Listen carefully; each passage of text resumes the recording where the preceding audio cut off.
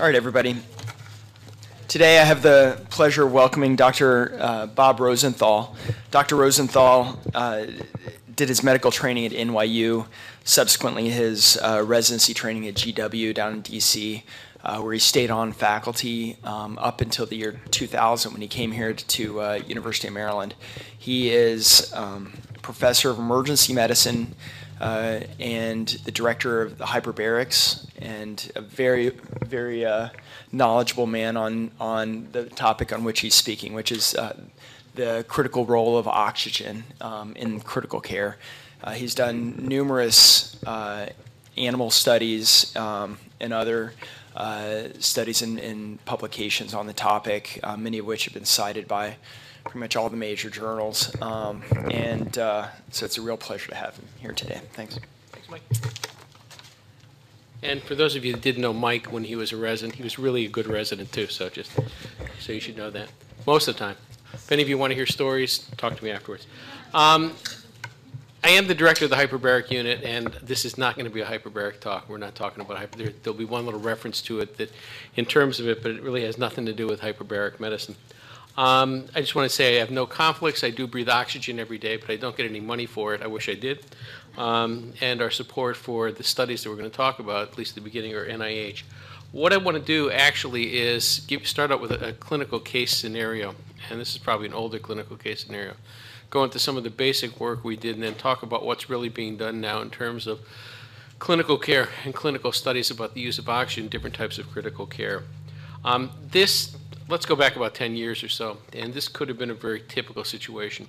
46-year-old cardiac arrest victim brought into the hospital. Well, what's not typical is that there was a successful emergency department resuscitation, but the patient remained comatose after the patient was intubated, controlled ventilation, and the initial blood gas was 7.28, PCO2 of 51, PO2 of 465. At the time, when I first started talking about this, people would have high-fived each other that they had resuscitated this person.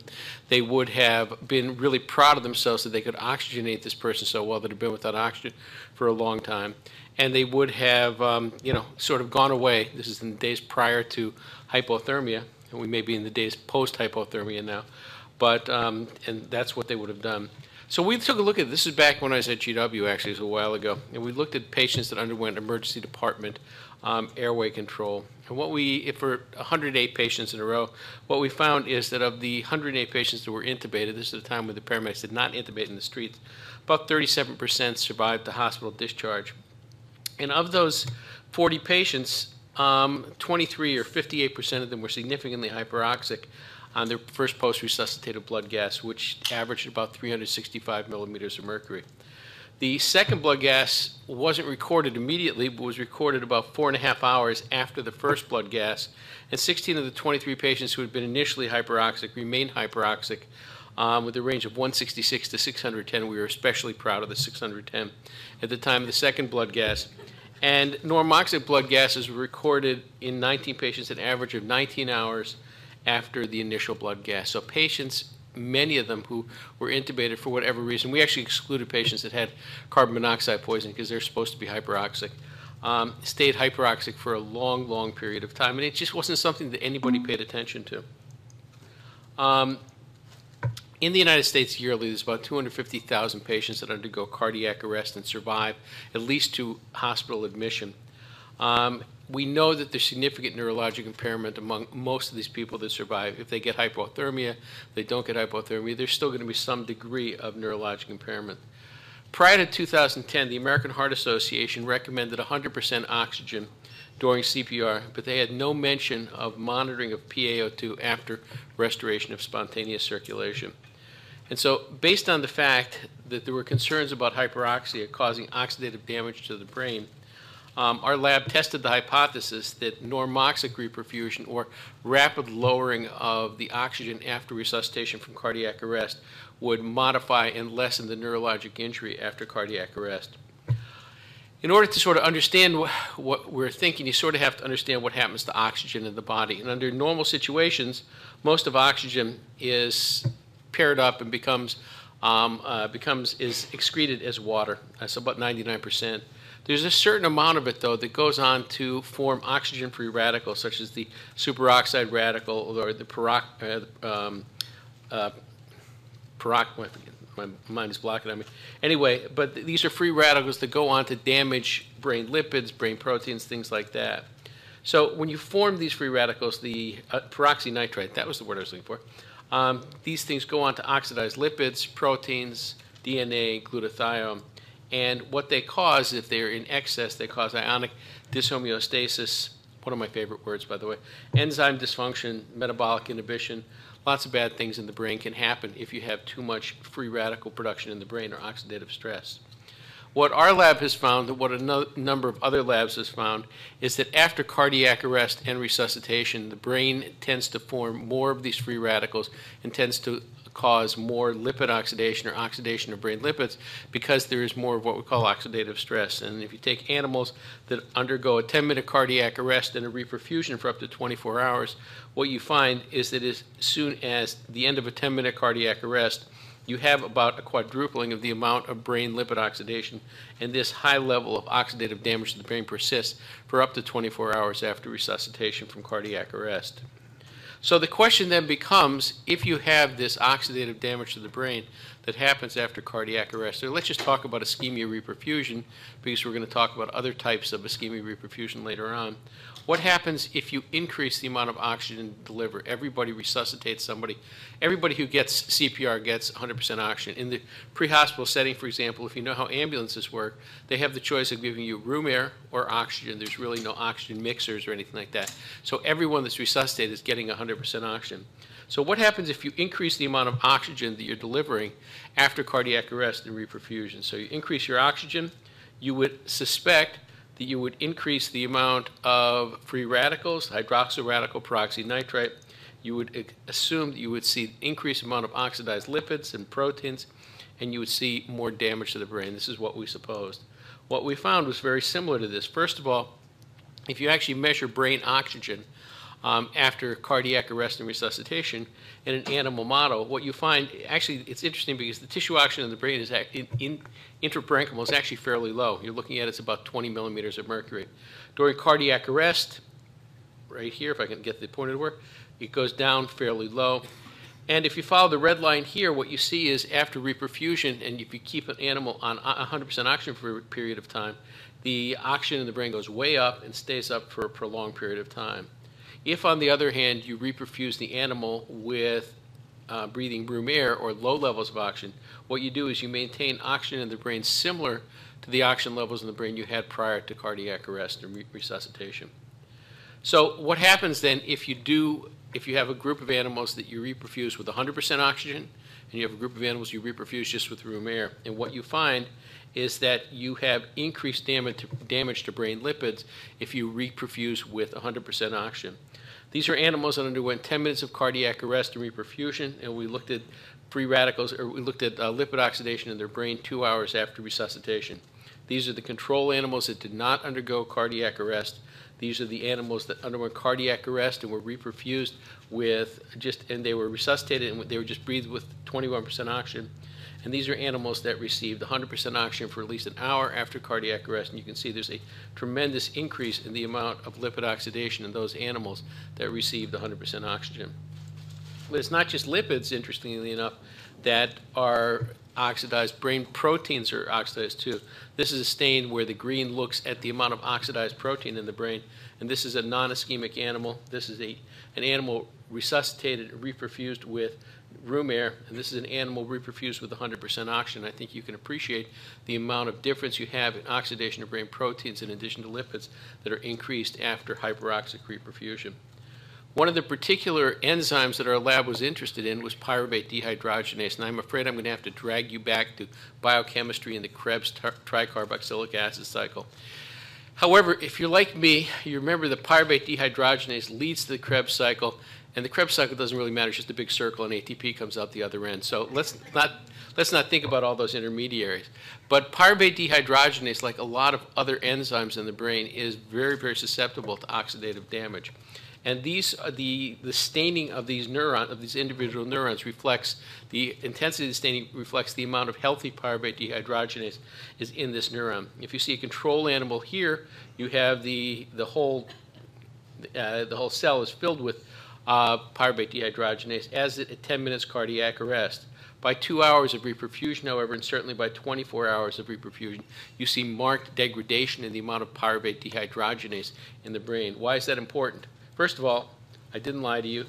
The Krebs TCA cycle, it's a big circle there. I don't remember any of the intermediaries. You shouldn't have to either. So, but pyruvate dehydrogenase is key here because what it is it's the turn-on, turn-off key between aerobic and anaerobic metabolism. If pyruvate dehydrogenase is active, glucose goes to pyruvate, to acetyl-CoA, goes into the TCA cycle, boom, and out comes ATP. If pyruvate dehydrogenase, however, is not active, then it has a tendency to shift towards anaerobic metabolism with the production of lactate and the decrement in the production of ATP. So what happens when you add extra oxygen to the system? When you have that, you form your peroxynitrite, your hydroxyl radical. It acts on pyruvate dehydrogenase. It's just like this, by the way, in the cells. Don't worry. It looks exactly as it. The pyruvate dehydrogenase is decreased. This tends to decrease the amount of pyruvate that goes to acetyl-CoA and tends to increase the lactate in the brain. At least that's what we suppose. And if you increase oxygen more, it should further decrease it. So what happens when you actually measure this in the brain? Now, this is a stain that actually looks in the hippocampus of the dog's brain at the amount of pyruvate dehydrogenase. And each dot there is a healthy pyruvate dehydrogenase molecule, or a cell that has healthy pyruvate dehydrogenase. And the areas of the brain that seem to be the most sensitive to ischemia reperfusion are the CA1 and the CA3 regions of the hippocampus. If you look at the sham animal over here, you can see there's a healthy amount of these black dots all through the CA1 and the CA3 region. And if you look at an animal that is resuscitated after cardiac arrest and then given just room air, you can see that although it's a little less healthy than the sham, there's still a fair number of black dots there. Whereas if you look at an animal that got hyperoxic reperfusion here, you can see that the black dots are virtually eliminated. We have numbers to go along with this, but I thought it would make more sense to look at the pictures than to follow the numbers. Suffice it to say that repeatedly when we saw animals that received cardiac arrest and resuscitation with 100% oxygen, there was significant damage to the pyruvate dehydrogenase. As a result of that, as we predicted, for those animals that received 100% oxygen, the brain lactate was elevated. Now, this sort of goes along against everything we've ever been taught, because if you have lactic acidosis, they always teach you to think of the things that at least they did when I was a resident. I don't know what they teach you anymore. But, you look for things like hypoperfusion, hypoxia, all those things. And, the typical thing, especially if you have a person in shock, is to give them oxygen, you give them fluids, you try and reperfuse. So what we're saying to you here is that after an ischemia reperfusion event, if you give too much oxygen, you can actually increase and worsen lactic acidosis in the brain. It's not intuitive, but it's true. More importantly than what happens to the lactate and pyruvate dehydrogenase is what actually happens in the brain itself. And let's just look at one of these pictures. This is once again a control hyperoxic and normoxic animals. And each of these black dots here is a silver stain which shows a healthy neuron. If this is a non-ischemic control animal and this is a normoxic animal, you can see they greatly resemble each other. There's a lot of healthy neurons.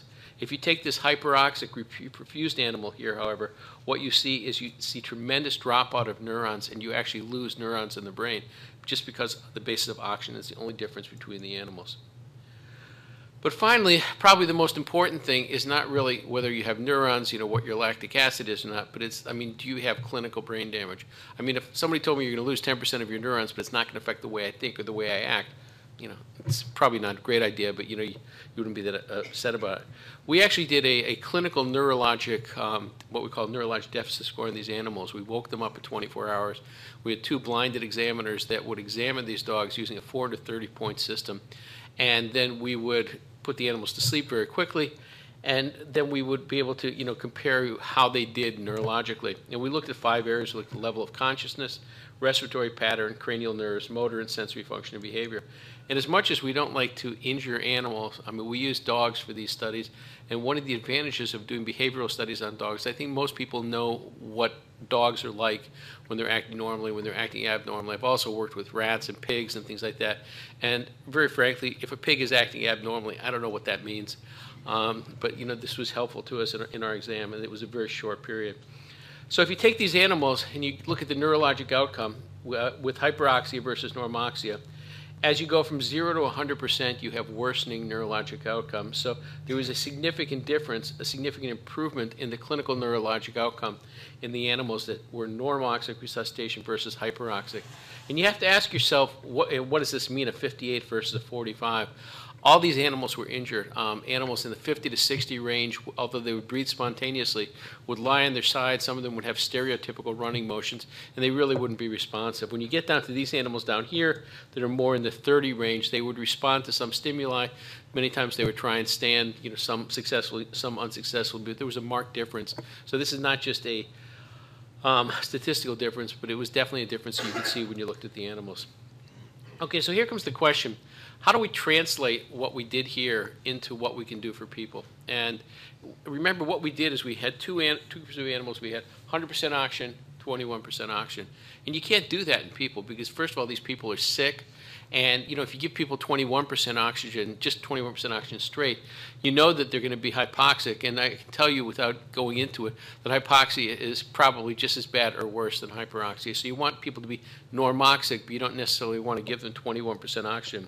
So we created a post-resuscitated oxygenation protocol where the hyperoxic animals received 100% oxygen for 1 hour after resuscitation, followed by blood gas adjustments, versus a group that we adjusted rapidly with pulse ox. We would put a pulse ox on the animal, and as soon as they were resuscitated, we would turn the O2 down to 50%, and we would go down 5% every minute until we started to desaturate. With that, we were successful at getting animals in the 80 to 110 range. None of the animals became hypoxic, and we were able to rapidly correct any hyperoxia. This just gives you an idea of the difference between the blood gases in the animals that were hyperoxic. Oftentimes the PO2s would be in the 300-400 range versus the animals that were rapidly dialed down. When we measured their blood gases, they never really got to a hyperoxic state. This is what happened to the brain neurons. Let's look at the lower graph here. This is the hyperoxic group. This is the sham group that received no cardiac arrest. And this is what we call the oximetry group, the group that was rapidly titrated down. And each of these, this is what's called a fluoro-JB stain. Each of these neurons you see here is a damaged neuron. So you notice that there are no damaged neurons in the sham animal, tremendous number of damaged neurons in the hyperoxia animal, but very, very many less in the oximetry animal, suggesting that this is a viable way of correcting oxygenation. I'm not going to go there. And more importantly, when you look at the clinical outcome, you see these are the hyperoxic animals on the right and the oximetry-guided animals on the left. And interestingly, when you look at these, there are 6 of the animals in the oximetry group that have better neurologic outcome than any of the animals in the hyperoxia group, suggesting this is a very viable way of dealing with cardiac arrest and resuscitation. However, the best laid plans of mice and dogs sometimes don't pan out when you take them to humans. And a study was published last December, actually, by a group that looked at post-resuscitation oxygen titration in the field. And this was called the hyperoxic therapy or normoxic therapy after out-of-hospital cardiac arrest, or the hot or not protocol. They probably spent more time thinking of the name than they did doing the study. And this was prospectively comparing titrated and standard oxygen therapy in adults in the pre-hospital setting, status post VF, VT, out-of-hospital cardiac arrest. They had sort of a unique way of titrating the oxygen, which didn't really use oxygen mixers, but they had a way of doing it. Unfortunately, what they found was they received hypoxic values for PO2s measured in 7 of the 8 titrated and 3 of the 9 standard care patients in the pre-hospital setting. in hospital. Once they got them into the hospital, however, they would use blood gases, more advanced equipment. They had good separation of O2 exposure between the groups without increased hypoxic events. And this was actually stopped by their Data and Safety Monitoring Board, and they came to the conclusion the safe delivery of titrated oxygen in the pre-hospital setting is not feasible. The more and more I think about it, the more and more I think that that's probably true.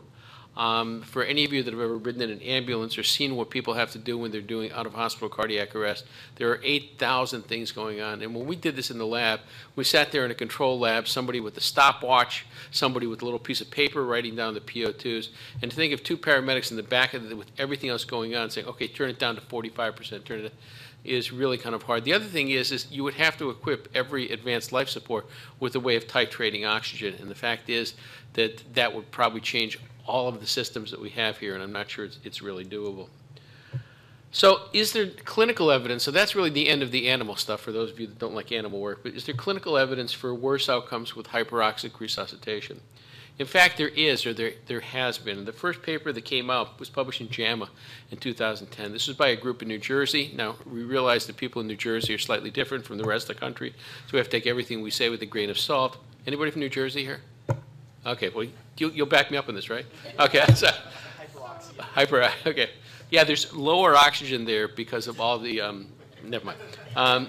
Anyway, this is actually a superb paper from a group led by a guy named Kilgallen, which associated the level of oxygen, or the highest blood gas. I think this one was actually the initial blood gas in the ICU after cardiac arrest with the ultimate in-hospital death. And what they found when you look at this is that there was a greater in-hospital death for those people that had a hyperoxic initial blood gas. Now, there's a lot of difficulties with this patient, a lot of difficulties I have with this paper, not the least of which is there was no standardization of when the blood gas was. They had very artificial levels of what they considered to be hyperoxia. But the fact is that there was a good correlation, and it sort of backs up what we've been trying to say. Because of a lot, actually, we were quoted pretty extensively in this paper, but because of that and because of the pre-hospital work, the in-hospital work that's being done, in Circulation in 2010, the statement came out that animal data suggests that ventilation with 100% oxygen immediately following cardiac arrest worsens short-term neurologic outcome when compared to ventilation titrated to achieve pulse oximeter reading between 94 and 96%. And their statement was, provided appropriate equipment is available, once ROSC is achieved, adjust the FiO2 to the minimum concentration needed to achieve arterial oxyhemoglobin saturation greater than 94% with the goal of avoiding hyperoxia while ensuring adequate oxygen delivery.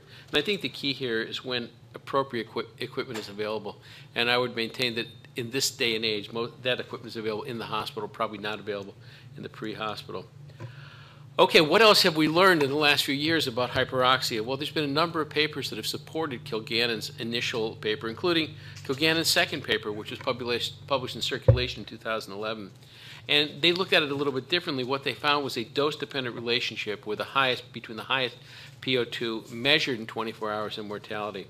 Janssen Critical Care Medicine in 2012 found increased mortality and neurologic deficit even in the presence of hypothermia, suggesting that normoxic resuscitation is additionally beneficial to temperature maintenance. And Elmer in 2014 found mortality associated with severe but not moderate hyperoxia. That's wonderful, isn't it? Except for the fact that there's now almost an equal number of patients number of studies that found absolutely no correlation between hyperoxia and neurologic outcome after cardiac arrest. Belomo in Critical Care in 2011 looked at 125 ICUs, IL in Critical Care Resuscitation in 2011, and I can't even pronounce the last one, in 2014. All of them found no correlation between the two of them. So the question comes up, you got conflicting results.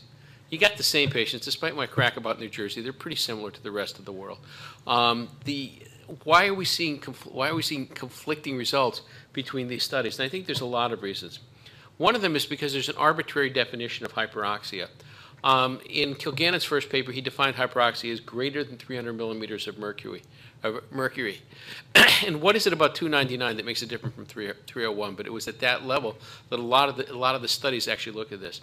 Some of them looked at hyperoxia as a continuous variable, and I'm not a statistician, but there are definitely different ways of looking at this thing when you compare the two. There was no standardization of the timing of blood gas measurements.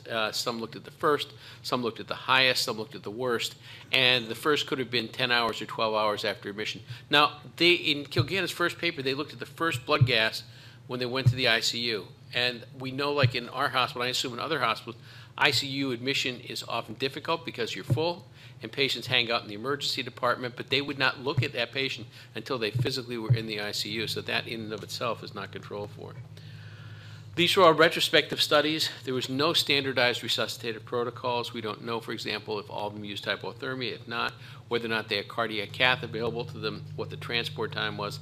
And I think this is reflected by the fact that there's a wide range of in-hospital mortality between centers, between 41 and 74%. So there's a lot of difference between the groups there. So I think what this stresses is really the need for prospective studies. There is at least one of those prospective studies which is being done now, interestingly by Kilganna's group, and hopefully we'll find out the results of that sometime soon. Okay, so hyperbaric, it slipped out of my mouth, I'm sorry. Cardiac arrest is not the only type of ischemia reperfusion we deal with, and I mean there's a lot of other, and where the question of oxygenation comes up. What about stroke, for example? Stroke, especially now in the days of TPA, is certainly an ischemia reperfusion event.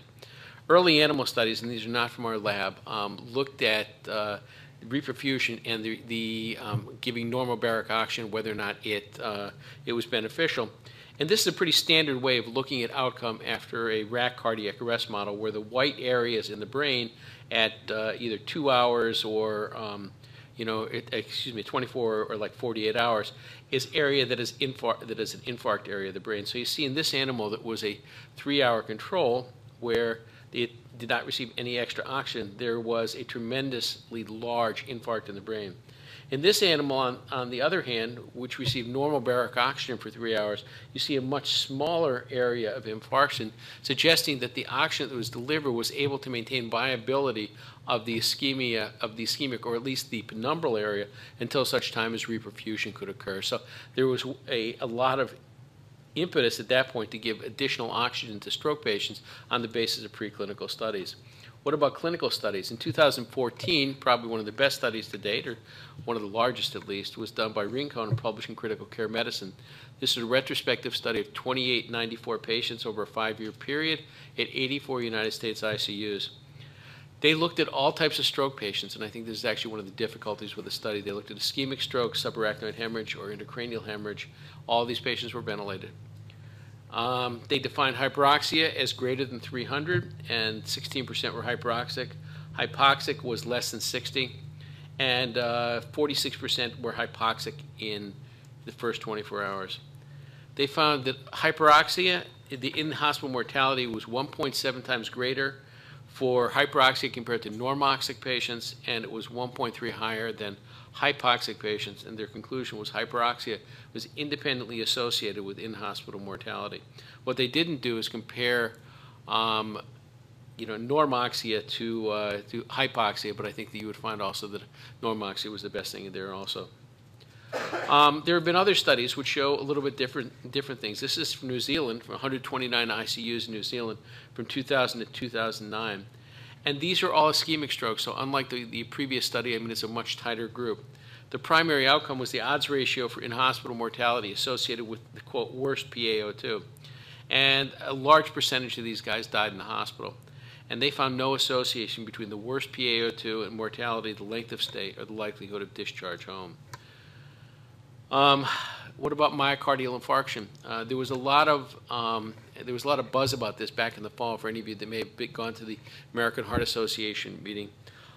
This is the air versus oxygen in the acute myocardial infarction study, or the AVOID study. I want to get the job of writing these names for these things, because I mean, you just pick the D of myocardial. I mean, really, what are they? Anyway.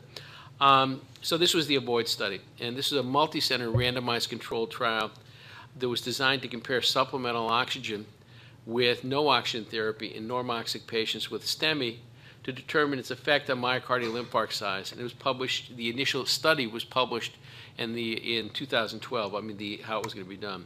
So at the end of the study, what was presented this year is 638 patients were randomized, 441 of them had STEMIs, and of those 441, 218 received oxygen.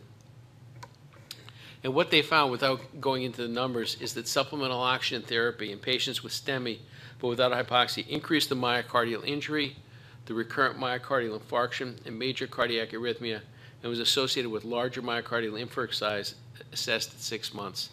So there's much less stuff with MI, but this is probably one of the first true prospective studies looking at that. And I think that one of the things it has to suggest to you is that in a lot of these ischemia reperfusion, you're better off keeping people in the normoxic range rather than giving supplemental oxygen when you're just unless there's a good reason for it.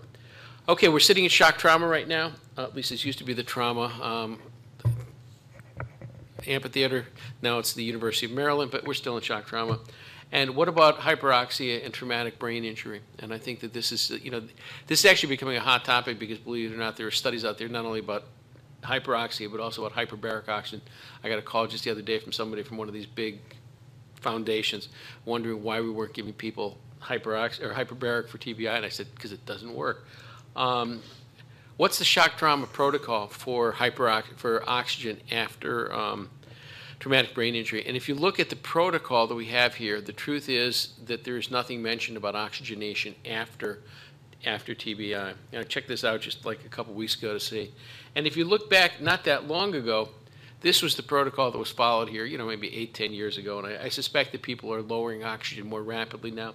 But basically, people that received traumatic brain injury had oxygenation, which was all over the place after reperfusion and after traumatic brain injury, and not a lot of attention was paid to it. What is the effect of traumatic brain injury of hyperoxia? In the preclinical setting, Ed Ahn, who worked in our laboratories, now a neurosurgeon over at Hopkins, looked at rats after traumatic brain injury, and they looked at a very simple question. They reperfused some of them after TBI with 100% oxygen, some of them with room air, and then they looked at the amount of protein oxidation. And protein oxidation is bad.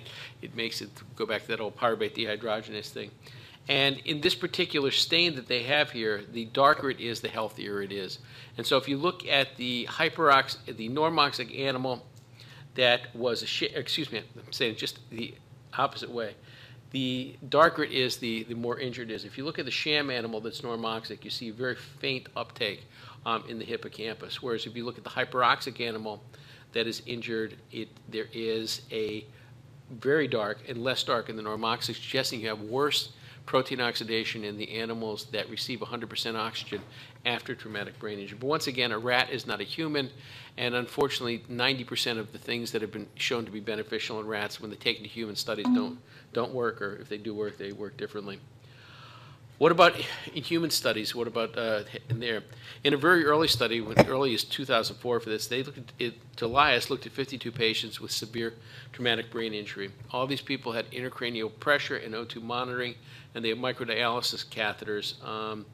They were treated with hyperoxia for 24 hours, and they compared to 112 patients that had historical control.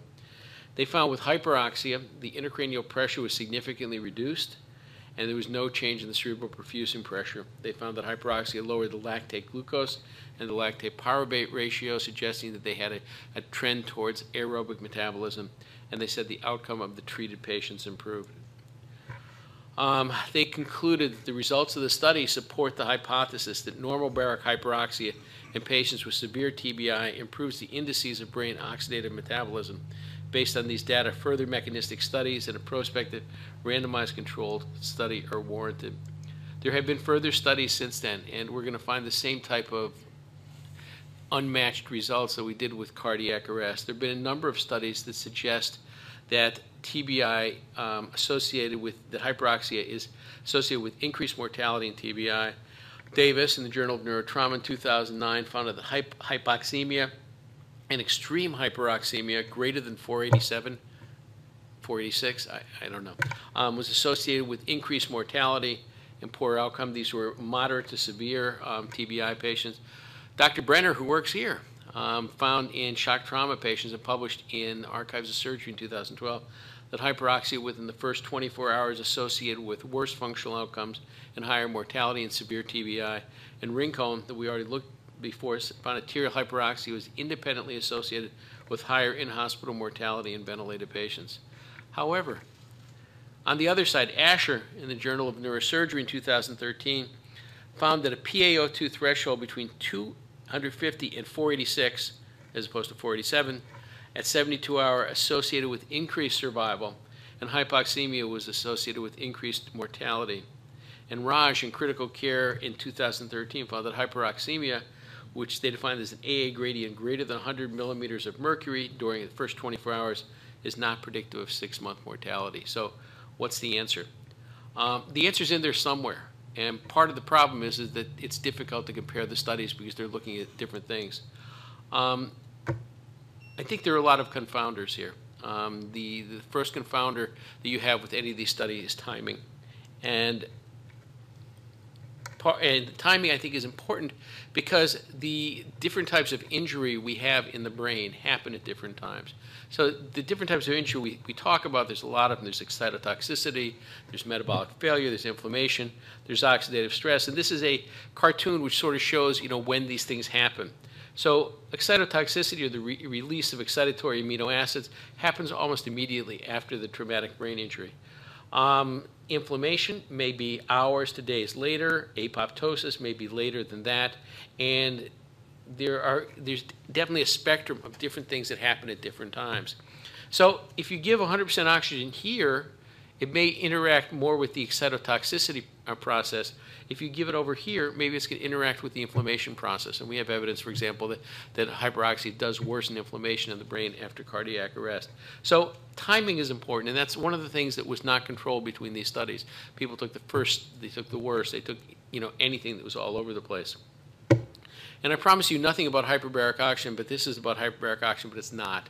And the only reason I bring this up is because this goes back to our dog studies where we took animals and resuscitated them, and instead of giving them 100% oxygen immediately, we put them in the hyperbaric chamber at 1 hour after reperfusion. At 1 hour, the blood pressure is usually stabilized. Usually what happens with blood pressure in the dog model is you go way up when you get the epinephrine, then it'll drop down in the the 70s and 80s, and by an hour, you're back up 90, 100, or something that is really much more reasonable.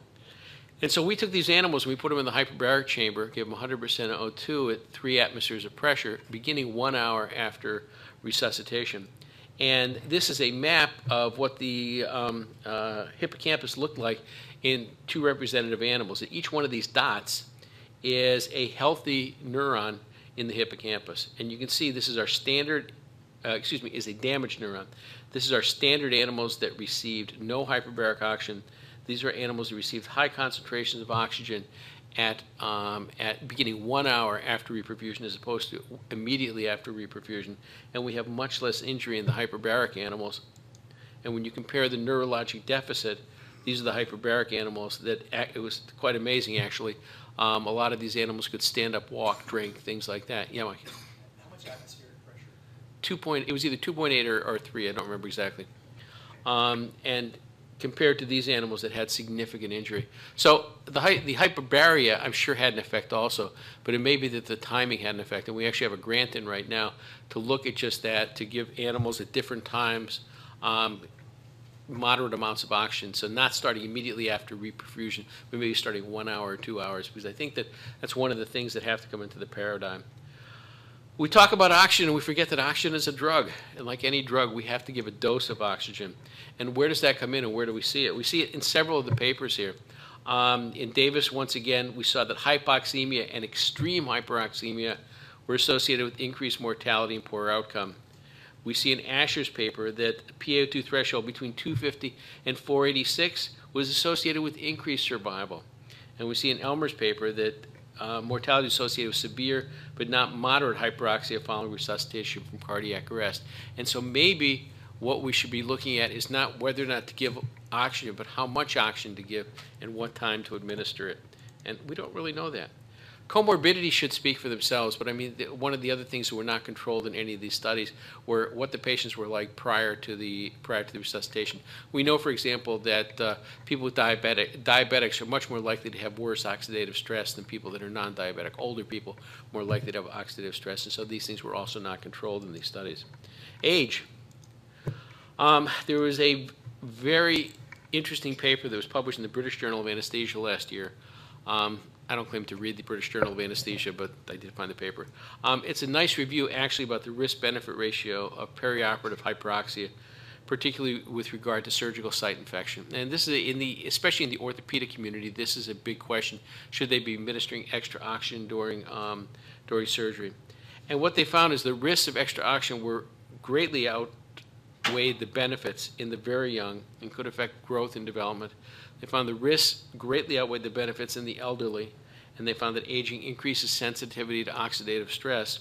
But in middle age, benefits of short-term perioperative O2 administration was much greater than potential adverse effects. So similar to this, we can imagine that in critical care that, extra amounts of oxygen, if you have a healthy 38-year-old who is a runner that happens to be in the critical care unit for something, giving that person extra oxygen is probably going to have different meaning than giving it to his 72-year-old father.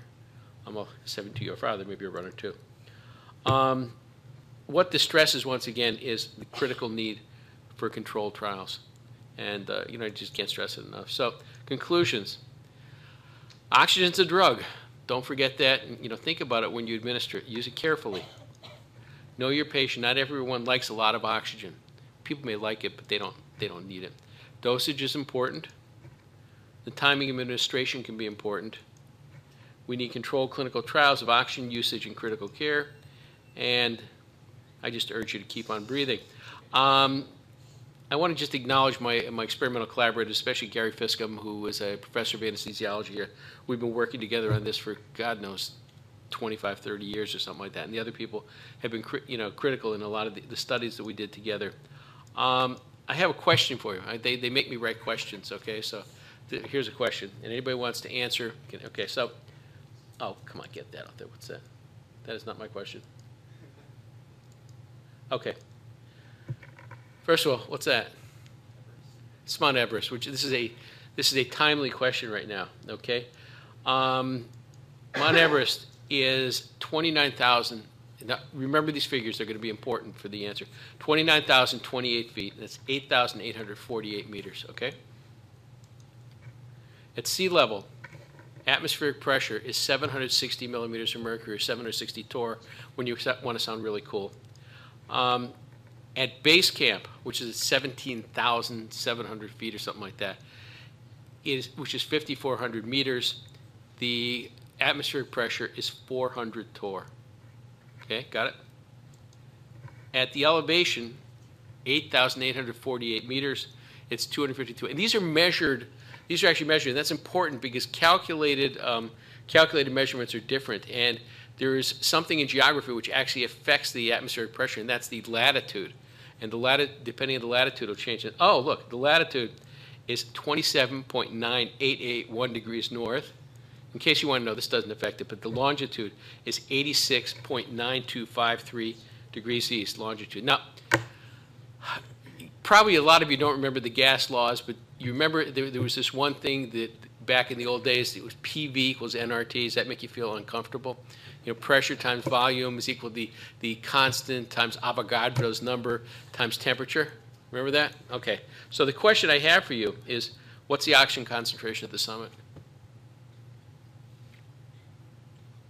Nobody? The answer is 21%, the same as it is here. Has nothing to do with any of the rest of the stuff I told you. Anyway, thank you very much for listening. I'll be happy to answer any questions if anybody has, but that's your oxygen question for the day.